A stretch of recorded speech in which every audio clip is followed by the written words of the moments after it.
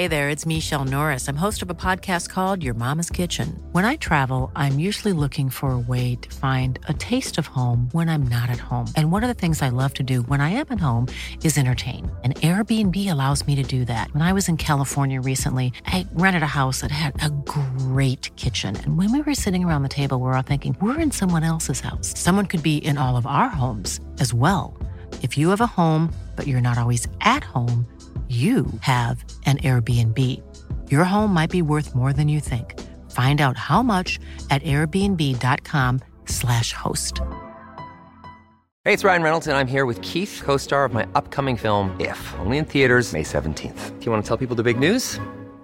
All right, I'll do it. Sign up now and you'll get unlimited for $15 a month and 6 months of Paramount Plus Essential Plan on us. MintMobile.com/switch. Upfront payment of $45 equivalent to $15 per month. Unlimited over 40 gigabytes per month. Face lower speeds. Videos at 480p. Active Mint customers by 531.24 get 6 months of Paramount Plus Essential Plan. Auto renews after 6 months. Offer ends May 31st, 2024. Separate Paramount Plus registration required. Terms and conditions apply if rated PG. I'm Sandra, and I'm just the professional your small business was looking for. But you didn't hire me because you didn't use LinkedIn Jobs. LinkedIn has professionals you can't find anywhere else, including those who aren't actively looking for a new job, but might be open to the perfect role, like me.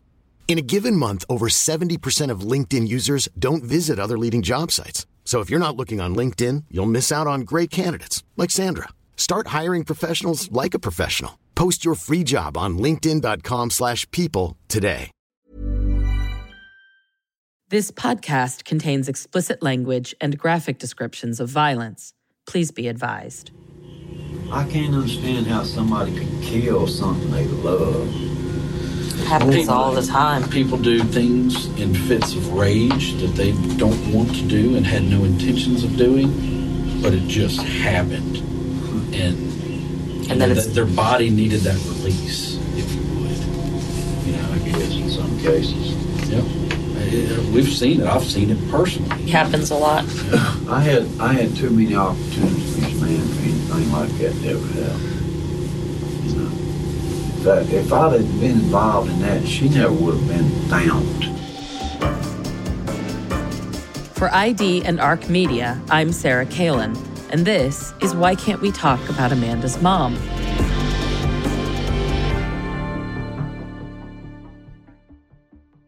In a recent conversation, I asked Renee's daughter Amanda what closure might look like for her when it comes to her mom's murder.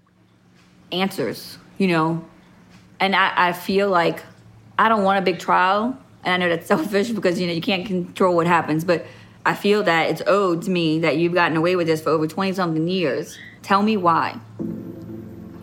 Tell me why. Admit that you did it. Admit that you've been able to live free for the past 20-some-odd years. After doing this and tearing our life apart, I deserve to know why. I deserve for you to admit it.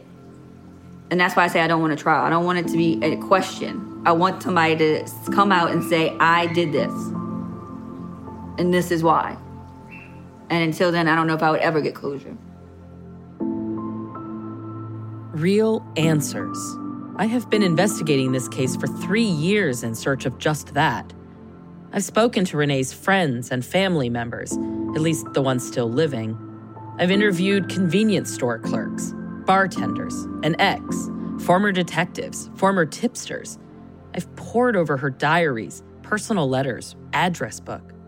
I've driven up and down the service road where her body was found so many times that I could probably describe it down to each piece of gravel. I've made maps and murder boards. I've hit so many dead ends. And more than anything, I've interviewed one person over and over again. David Young. I tell myself I am doing this because I can't eliminate him as a suspect. Not yet. And that's true. But I think I'm also doing this because if David did do this, if David did play any role in Renee's murder, he might give me the one thing I want. The one thing that could provide Amanda closure, a confession. But if there's no confession, at least not yet, maybe something else will help us get there. DNA evidence. Renee's life ended terribly, and her killer walked free. He may still be walking free to this day. But Renee may have taken something from him, too. something that he had left behind, something that in 1993 wouldn't have been on his mind the way it would be on a killer's mind today. Information about himself, his DNA. I didn't realize that DNA could be a possibility in this case until one day when I found a little envelope in Renee's case file. In it, there were fingernail clippings. It was in the evidence storage area, so it was climate controlled, but it was not preserved as well as it should have been. Still, it was something. I sent that sample off to Susanna Ryan, a DNA analyst with decades of experience, to see what we could find out. So we're starting with a really low amount of male DNA, and it was partially degraded. So the results that we were able to get were only what we call partial profiles. And the right-hand males actually were seeing a mixture of males. So there were actually at least 3 males present in that partial profile. But I was able to pick out what we call a major contributor. So there's one person that did contribute a little bit more DNA than the other 2 individuals. So we have a major profile from that sample. And then the left-hand nails, we do have signs of a potential second contributor, very low level. But I was also able to pick out a major profile for that particular sample as well. But Susanna says that only one sample from underneath Renee's fingernails is eligible for comparison to reference samples. That means only one is complete enough to even begin to build a profile of someone that we can then test against suspects' DNA. So now that we have this one partial profile, we have to make a decision. Earlier, Matt and I surreptitiously collected David's DNA off of a Coke can he was drinking during our interview with him. We also have Ronnie Parker's DNA, which he voluntarily gave to us in a cheek swab. Okay, simple enough, right? Well, money is limited, and it might be tough to convince the sheriff's office to bankroll 2 separate, expensive DNA analyses. So I have to make a decision. Which of the samples do I send first? Do I send Ronnie's sample, or do I send David's sample? As far as I see it, the more I look at David, the more reasons I am given to continue my investigation into him. The more I look into Ronnie, the less reasons I am given to do the same. I decide to send David's sample to Susanna's lab. Now I have to wait weeks. But one day, the results come over email, and they read, "The major YSTR profile is not consistent with the YSTR profile of David Young. David Young is excluded as a contributor to this profile. In addition, all paternally related male relatives of David Young are excluded as contributors to this profile." Oh, God. Have I been pursuing the wrong suspect the whole time? Let me read that again. David Young is excluded as a contributor to this profile. What does this mean? So what I did was I swabbed the mouth area of the Coke can, and I'm trying to pick up any saliva and then get a DNA profile from that, which I was able to. I got a complete male DNA profile from the Coke can that was from Mr. Young. Then I have this profile. Now I want to compare it to any results that I've previously obtained. In this case, it's from the right nails and from the left nails. And we do have a major profile from both the right nail and from the left nails.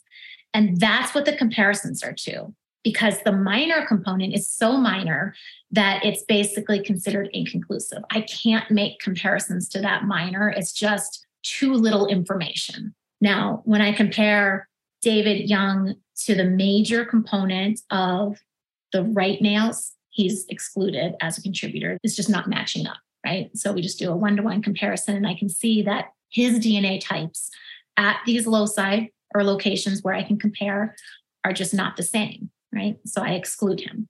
And then the same with the major portion of the swab from the left nails, where he is excluded from the major component. But I can't speak to the minor component of these profiles. Can such a low amount still indicate that contact happened perimortem, in the fight, essentially, if there was defensive action taken? Or is it more likely that it's such a low number because it was just overwhelmed by the amount of her own blood or degraded over time.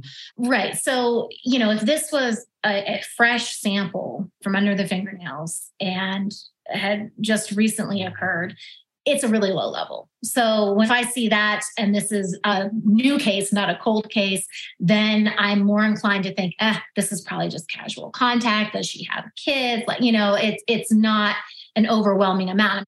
Does it absolutely mean that someone couldn't have scratched or, gotten a hold of their attacker? No. But I think the other thing that makes me kind of lean more towards casual contact is that we have 3 nails, right, under the right nails. Right. So that kind of indicates that this person is maybe in contact with a significant number of people, including number of males, that just has a tendency to pick up DNA. Again, it makes it more difficult because it's a cold case, because a number of years have passed and the samples are degraded. So we don't really know the starting amount. We know what we have now, this many years later. So it makes it more difficult.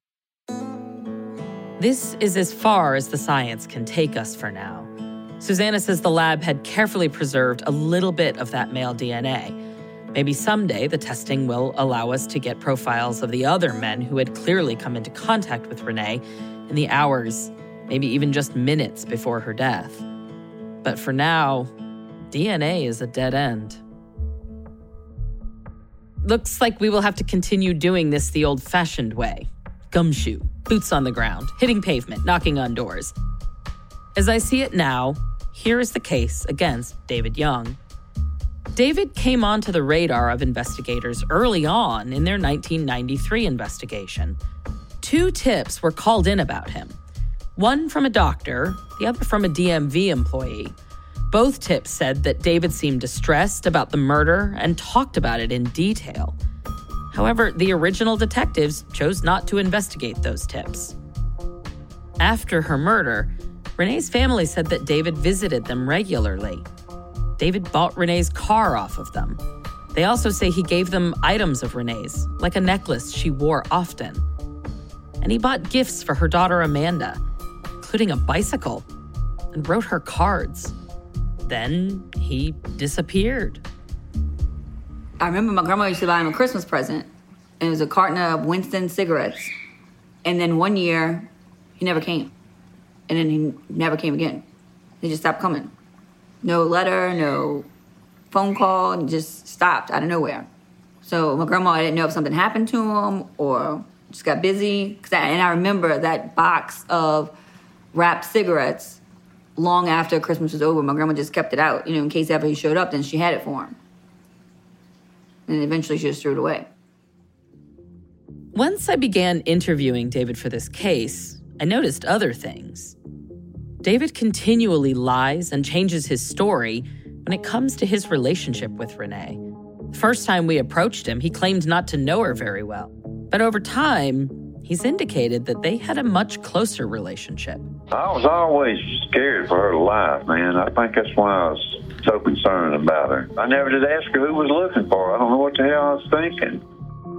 David also shares details of Renee's murder with us that are not publicly available.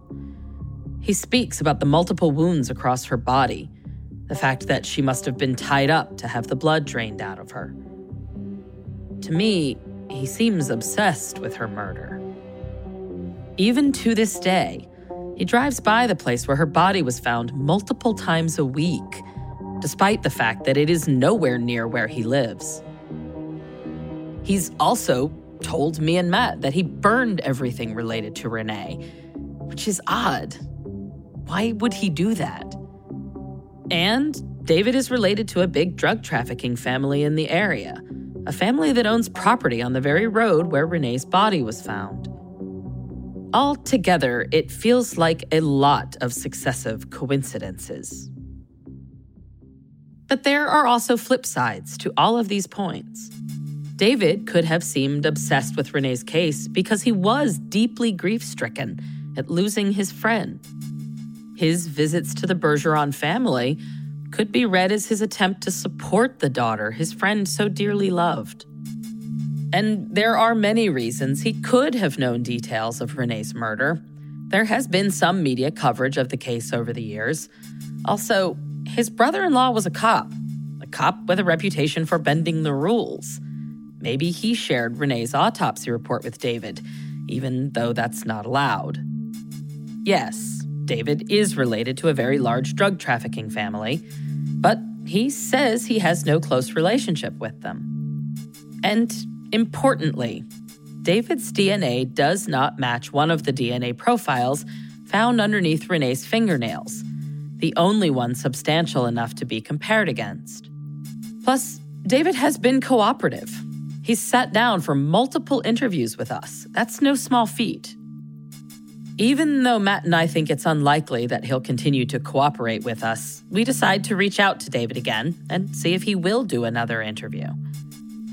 I want him to explain the discrepancies, to answer directly how he'd known the details of Renee's injuries, who he thought Renee was afraid of, and what his role was in the myriad illegal operations of his own family.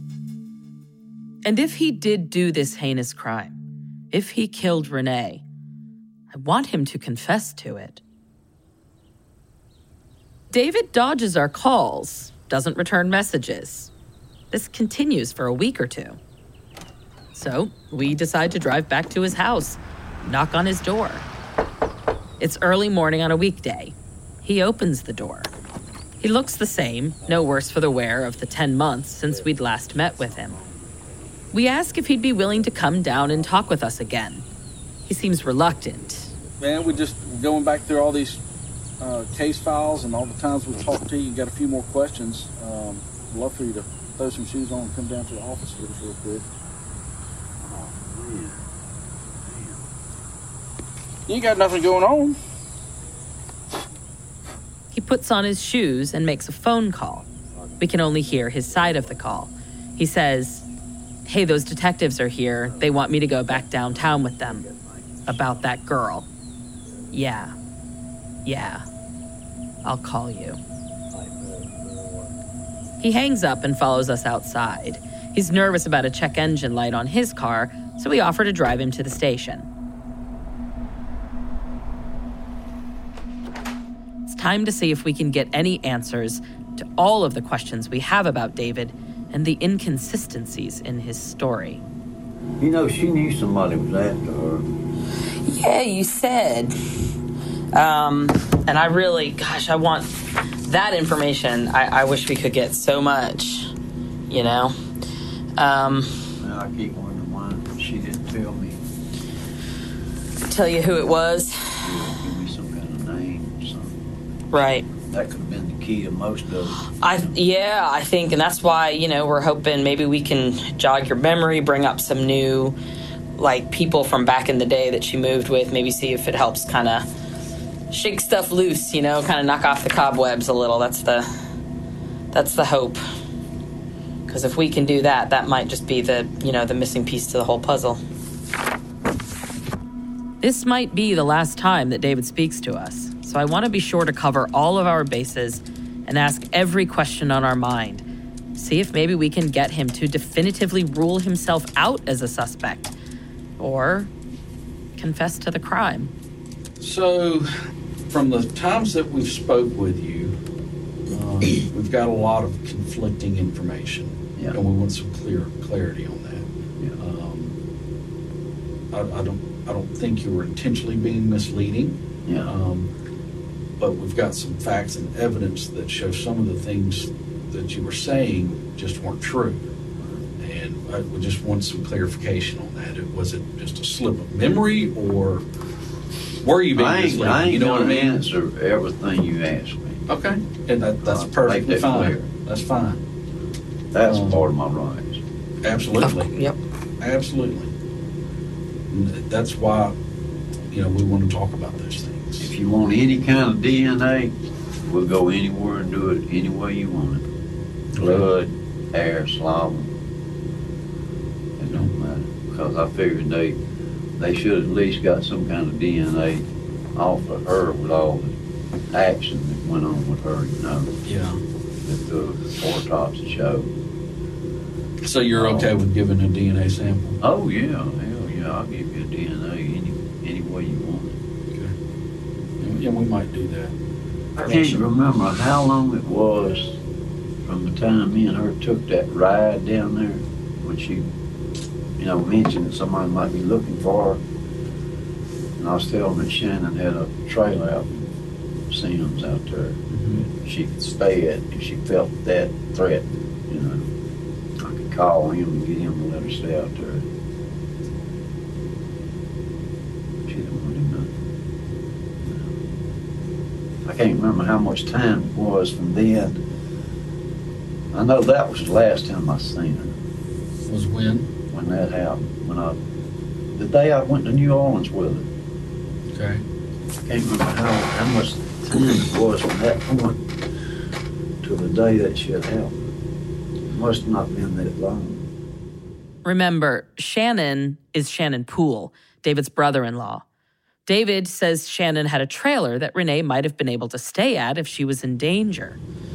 All right, so that brings up another question then, or statement on my side. We know for a fact that the Friday before her body's found on Sunday, that Friday, she's at your house that night in Crichton. When she pulled up and you and Laura Morris were there at the house. That was during the day, that wasn't at night. That was during the day. Okay, so that's the last time you saw her. I don't know. Well, I can't put it together. I'm telling you that when me and her went to New Orleans, she told me someone might be looking for her or something like that. Mm-hmm. She was scared, right? Yeah, she was scared. She had done something. That was when she came back to Puerto Rico. But what we're getting at is you said that was the last time you saw her, when in fact the last time you saw her was the Friday before her body was found. Oh, y'all trying to plant shit, man, there. I don't know how I would plant it. I wouldn't. What kind of witness have you got that said they seen Laura me? Morris. We've spoken with Laura. Laura tells us that she was there. That's bullshit. I mean, I'm not putting words in your mouth. But actually, you said it too, though. When the first time we asked you about that, after we had talked to Laura, you said, Laura said that, she showed up at your house on the Friday. Hang on 1 second, David. And you told us the exact same story that Laura had told us without you even knowing, so you verified what she said. So now you're saying it's bullshit, but you verified it last time we talked. You ain't gonna never place me nowhere near the time when she went missing and got killed. There's no way. Laura Morris was not in the picture to know anything about us. Okay, but Laura puts that as Friday before she's killed. God. That happened way before. So Laura's statement's not accurate? Not in her saying, placing me that close to her being killed. Well, I mean, it's not that close. I mean, you saying that Friday. What I'm trying to get at is some clarification of the statement that you made. Yeah. Saying the last time you saw her was when you picked her up from the airport, right? Well, we have Laura saying that actually the Friday before she was found. Y'all talking to Laura a lot, ain't you? Maybe I need to talk to her. What would you say to her? I want her to tell me some things that she's telling y'all. Well, if you don't trust me, just say that. Well, I trust you, but maybe I need to talk to her. But I don't know how to know shit with her old man, because it ain't none of his business. It ain't none of nobody's business about me and her. Yeah, I agree. That's between you and her. I'm just simply relaying information. Murder.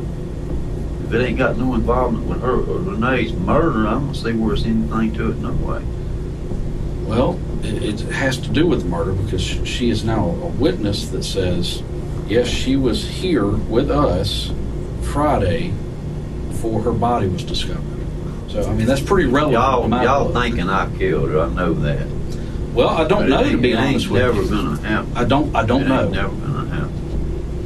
I don't know. You've made some odd, in my opinion, and this is just me being man to man with you, David, is you've made some very odd statements. and we're starting to see repetitive mistruths in a lot of statements. Well, and that has to be accounted for, right? This is a murder investigation. Yeah, right? sure We'd be doing a disservice to her if we didn't ask these questions. Yeah. Right? Renee deserves that. Her family should have the truth. If we don't have the truth, then we can't figure out what happened. That crack got her, didn't it? Yeah, I think y'all looking in the wrong places for the murder. Well, I want to move on, really do. But you have to help me understand some of the statements you've made. Well, maybe I shouldn't have made them without a lawyer.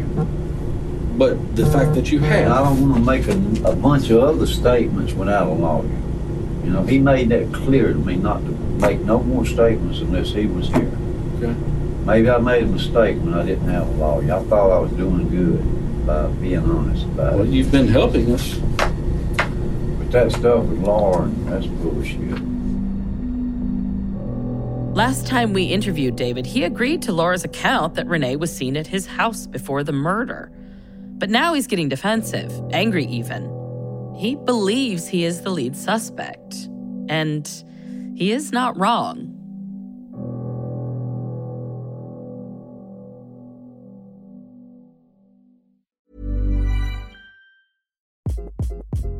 Hi, this is Craig Robinson from Ways to Win, and support for this podcast comes from Invesco QQQ, the official ETF of the NCAA. The future isn't scary. Not realizing its potential, however, could be. Just like on the recruiting trail, I've seen potential come in many forms as a coach. Learn more at Invesco.com/QQQ. Let's rethink possibility. Invesco Distributors, Inc. Hey there, it's Michelle Norris. I'm host of a podcast called Your Mama's Kitchen. When I travel, I'm usually looking for a way to find a taste of home when I'm not at home. And one of the things I love to do when I am at home is entertain. And Airbnb allows me to do that. When I was in California recently, I rented a house that had a great kitchen. And when we were sitting around the table, we were all thinking, we're in someone else's house. Someone could be in all of our homes as well. If you have a home, but you're not always at home, you have an Airbnb. Your home might be worth more than you think. Find out how much at airbnb.com/host. Hey, it's Ryan Reynolds, and I'm here with Keith, co-star of my upcoming film, If, only in theaters May 17th. Do you want to tell people the big news? All right, I'll do it. Sign up now and you'll get unlimited for $15 a month and 6 months of Paramount Plus Essential Plan on us. MintMobile.com/switch. Upfront payment of $45 equivalent to $15 per month. Unlimited over 40 gigabytes per month. Face lower speeds. Videos at 480p. Active Mint customers by 531.24 get 6 months of Paramount Plus Essential Plan. Auto renews after 6 months. Offer ends May 31st, 2024. Separate Paramount Plus registration required. Terms and conditions apply if rated PG. Hey, it's Janice from Warner Brothers Discovery. Have you ever heard the expression, perfect is the enemy of good? I think about that a lot, especially when it comes to my body and health, because perfect does not exist. It's a total trap. Noom isn't into this perfection thing either. Its unique approach is tailored to each person's psychology and biology.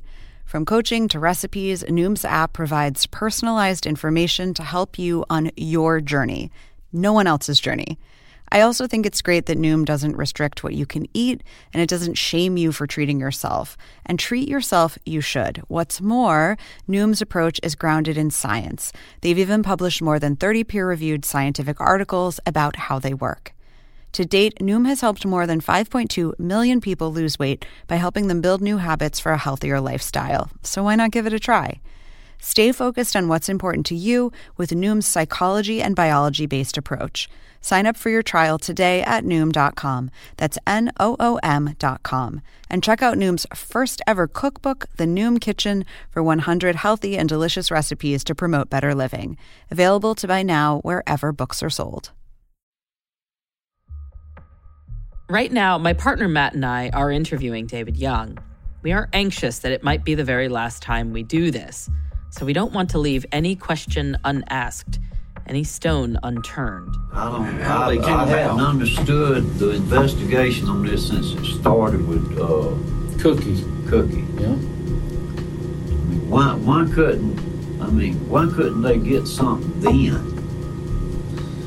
There's a multitude of reasons. I think it was a totality of lack of effort, bad policing, technology, the crowd of people she ran with and that y'all were around at the time. There was just a whole kit and caboodle of things that kind of did a trifecta, if you would, to where there wasn't a whole ton of evidence. You rat on dope dealers, you're going to get killed. Yeah. Sometimes that's the case. You want to know my personal opinion on this thing? And based off of what I know from reading this case for the last 18 months, almost 2 years, I think it's somebody she was close with. I think it was somebody who loved her, honestly. I don't think it was a random dope dealer. I can't understand how somebody could kill something they love. It happens all the time. People do things in fits of rage that they don't want to do and had no intentions of doing, but it just happened. And then their body needed that release, if you would. You know, I guess in some cases. Yep. We've seen it. I've seen it personally. I had too many opportunities for this man for anything like that to ever happen. You know, but if I'd have been involved in that, she never would have been found. What would you have done differently? I know how to murder somebody and make them disappear. How? You get rid of them. Why don't somebody leave her laying outside the road? They were sending a message. You rat on me, this is where you go. Okay. How would you have done it, though? I'd have just got rid of her. How do you get rid of a body? Because there ain't too many people know how to do that. I mean, I ain't never did nothing like that, but I think if, you know, from what I've learned in life, that, you know, you would never let nobody find nobody if that's been done to. It'd take a stupid. I mean, it comes back to me that it was blacks involved in the whole thing because they're stupid anyway. They are. And people in general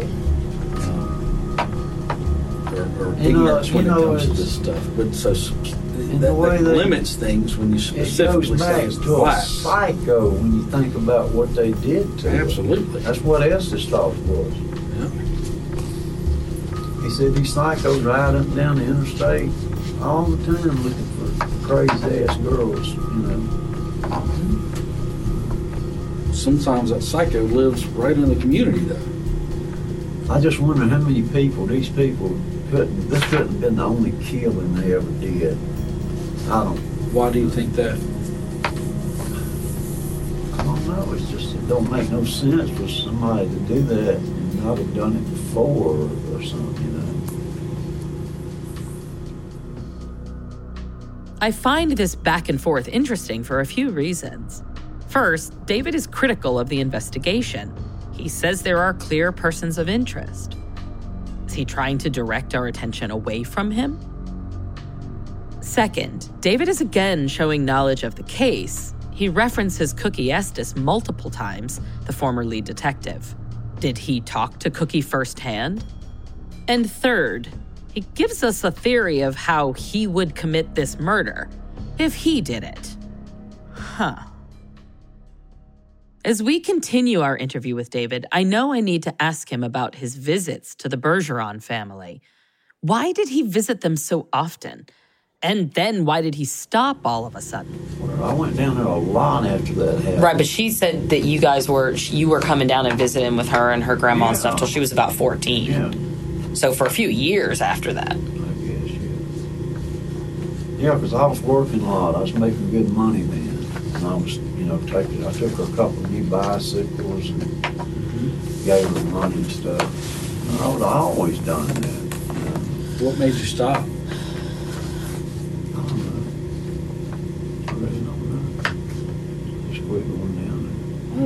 You were very close with the family. Oh, yeah. And very concerned about the case. Oh, yeah. And then you just kind of stopped. Help me understand why. I thought a lot of her mother and daddy, you know. That's just odd to me, right? How long can anything keep going on, man? Help me understand why you quit going over there, David. Oh, to see them? Yeah, so you went over there for years and years, and were heavily involved in their life. Oh, I know. And what? And then one day to the next.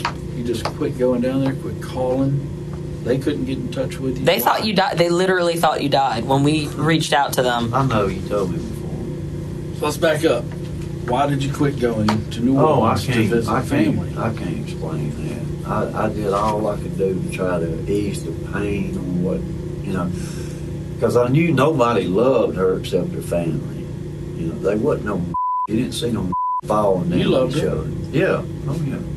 So you're somebody. Yeah. Besides her family. Yeah. I would have killed over her. I would have killed somebody over her. Okay. I told her that several times. That you loved her. Yeah. I did. I was worried about her whole life.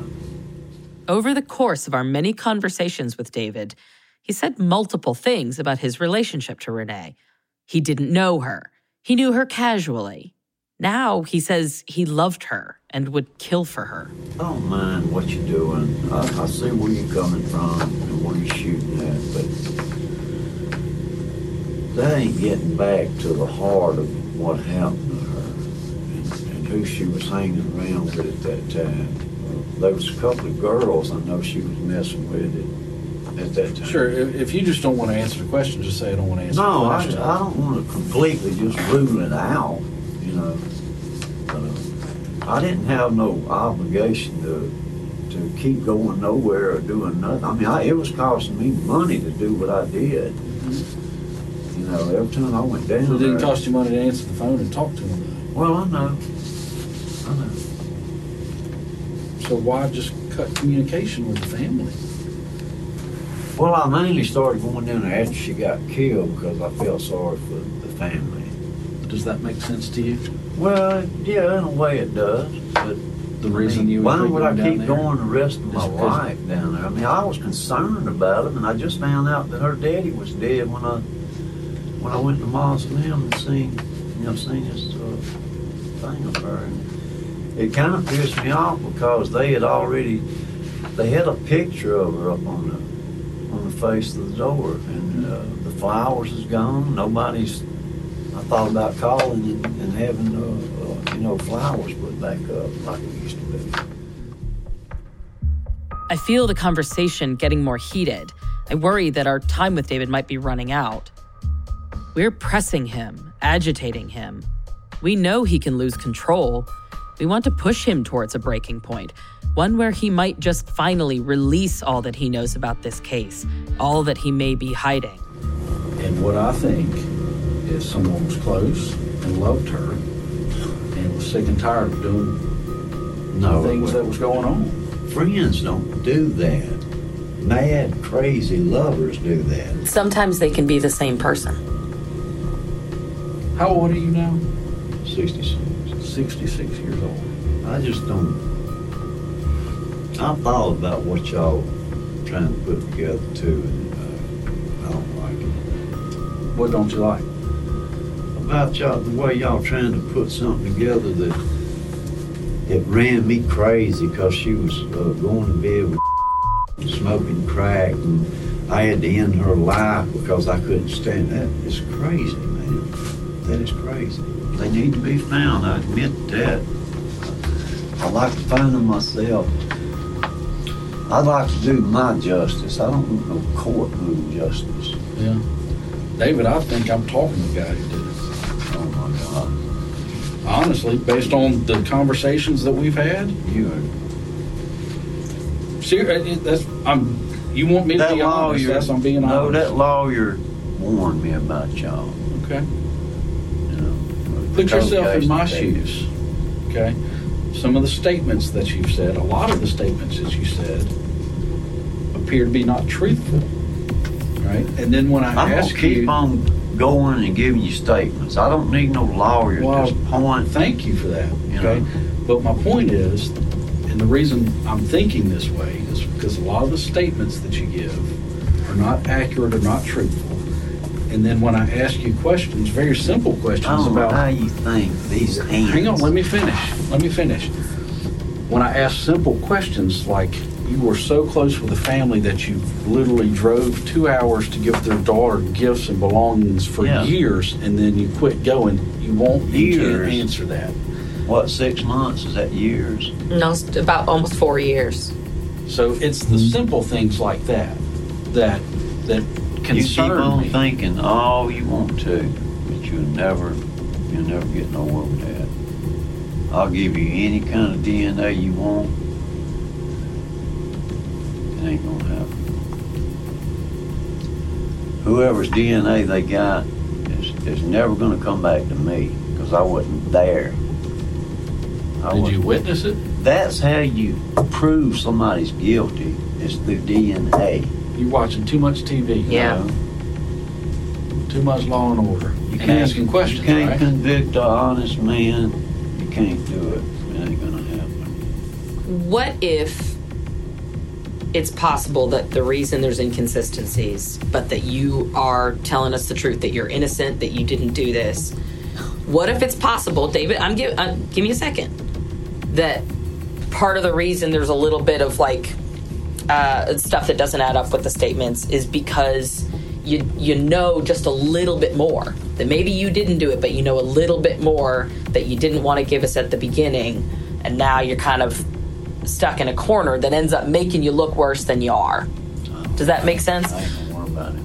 You don't know any more about it than anything you've ever told us. Who she was afraid of. I done told Who you she was. exactly what happened. She did not tell me that day who was looking for her. Did you Somebody not think was to after ask? her. You were that close to her and you didn't think to ask who wants to kill? You're telling me you would kill for her. You would never let anybody hurt her, but you didn't even ask who she was afraid of? I can't tell you why we didn't go there. Somebody was looking for her to kill her for something she done.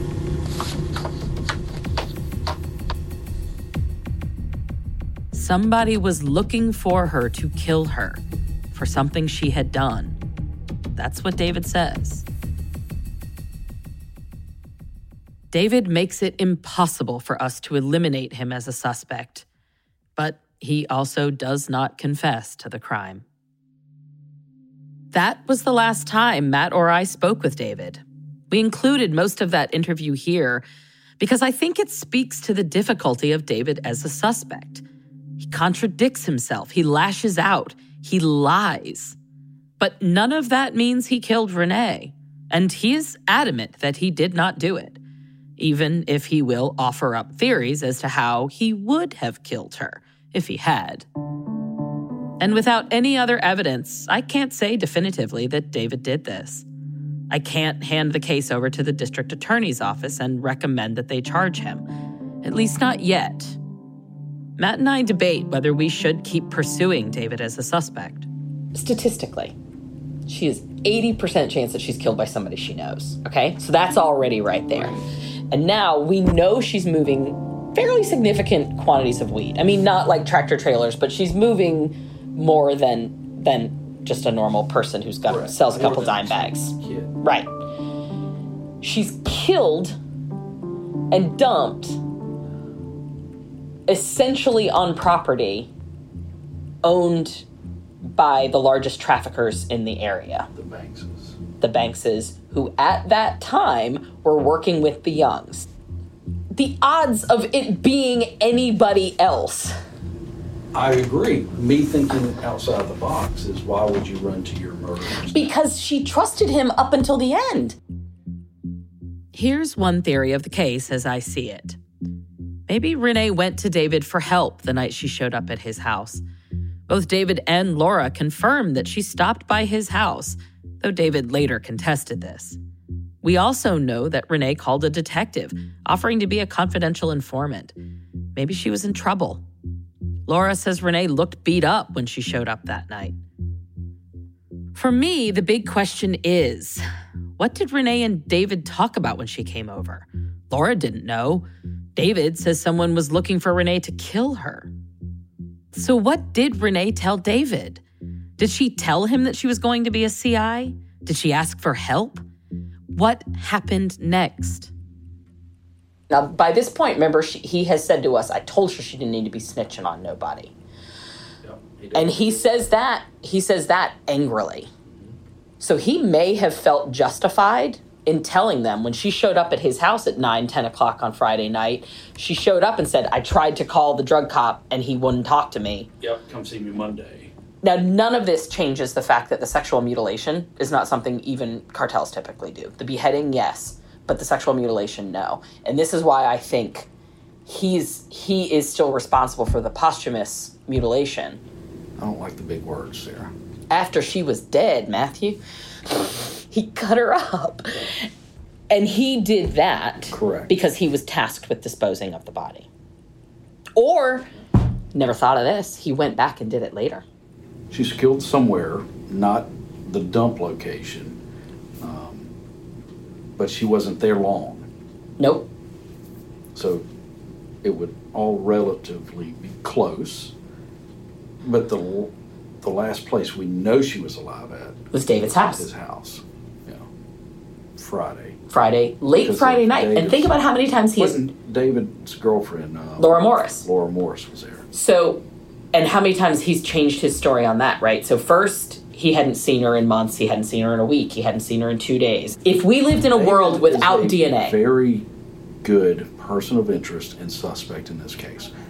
No doubt about it. His stories don't add up. His stories change.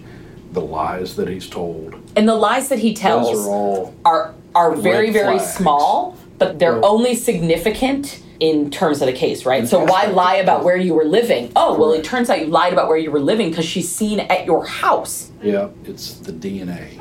But the DNA is a partial from fingernails that could be from any part during the day, any part during the fight. We're all of the mind that this probably was not him. I mean, there's no reason for him to attack her on the head and beat her when she obviously at that point still trusts him. He could have surprised her and there would be no other wounds on her body if he's just going to kill her that night. Mm-hmm. So there's somebody else involved in this. And again, when you look at the odds, it happens on a road where almost all the properties are owned by the Bankses and the Youngs. And she's moving drugs, and he is connected to those people too. But like I said earlier, it's a very tough case because your witnesses, one, don't remember a lot of what happened in 93, or don't remember a whole lot, or some of the witnesses are dead. So it's a very tough case to prove beyond a reasonable doubt. My opinion that if you go to a jury or a grand jury with this, we can indict a ham sandwich. Yes. Right? It's all on what you tell them happened. Here's the thing. We don't want to indict someone until we ourselves are fully convinced that he did it. Matt certainly doesn't, but me neither. Still, something does not sit right with me when it comes to David Young. You know, when you tell people the story about this thing, and you tell people about him taking Amanda there at 10, you tell people about him still going down there, everybody's like, oh, he did it. Which I agree is not a reason to put somebody in prison. But I agree with you, an indictment would be relatively easy. Absolutely. None of us are in the business of putting somebody in jail who didn't do it. Yeah, that's not going to happen. Right, that's what I mean. I don't want that. I don't want that either. Doesn't meet, in my opinion, right now, doesn't meet that burden of proof to convict beyond. So what do you want? I think there to feel better more. about that. I just think there should be more. But what is more, Matt? What do you want? Well, sometimes you don't have more. Sometimes you're only limited, obviously, to what the case gives you. And you can't just make things up. Not saying that that's been done, but you can't hope and wish that this is be resolved. It's just the lack of. I know, but I guess I'm asking, what would seal it more for you in the absence of DNA? Because not every case is going to have DNA. That's just a fact. Well, in the absence, obviously, a confession would be great, or an admission of participation in the crime. Yeah. Or knowledge of the crime. Matt, Amanda, me, we all want the same thing. A confession. It feels like the only kind of certainty available in a cold case like this. And it's exactly what eludes us. I would like to be able to say to you that this is all resolved, that Matt and I aren't still debating in a circle, that there aren't nights I've literally cried myself to sleep, afraid of either not solving this case or of possibly charging a weird and dishonest, but otherwise innocent man. I cannot say any of that to you. But I can say that in the weeks and months since that last interview with David Young, since we told him in no uncertain terms that he is currently the lead suspect in the investigation into the murder of Renee Bergeron, I have done a lot of work, and there have been some significant developments. I've been back to Mobile 3 times since then, staying for weeks at a time. I've obtained phone records for key dates and even for specific phone calls. I've unearthed criminal records from David's past that, for some reason, had never come up in our early searches. Charges, in several cases, of violent felonies. I've interviewed half a dozen new people connected to Renee and this case who I didn't even know existed just a few months ago. One of those interviews was with someone very close to the case. Someone who may in fact be the missing piece we've been searching for this entire time. Someone who may know the whole truth and be able to give us the information we need to, at long last, wrap this up and hand it over to the district attorney. I hope to be able to share that with you one day soon. But I also, just weeks ago, received an anonymous tip. It was filed on the Mobile County Sheriff's Office website. There's a lot about it that seems credible, and it points to an entirely new suspect. It might be nothing, but it is very compelling. So I'm headed back to Mobile, and I will explore it thoroughly until it can be eliminated, or until it takes us someplace valuable, even if it's someplace completely new. Why Can't We Talk About Amanda's Mom is produced by ARC Media for ID. The network executive producer is Meredith Russell. This series is hosted and written by me, Sarah Kalin. Our senior audio producer is Katie Jane Fernelius. Our producer is Eden Turner. Executive producers are Zachary Herman and me. Scores by Travis Bacon. Sound design and mixing are by Dean White. Audio engineering and editorial feedback provided by Josh Wilcox at Brooklyn Podcast Studio. Additional forensic research provided by Jennifer Leahy.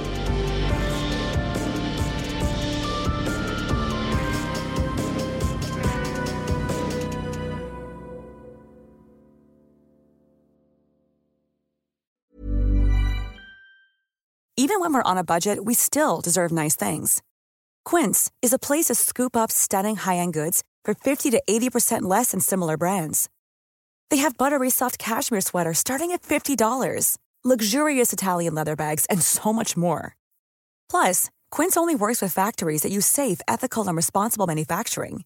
Get the high-end goods you'll love without the high price tag with Quince. Go to quince.com/style for free shipping and 365-day returns.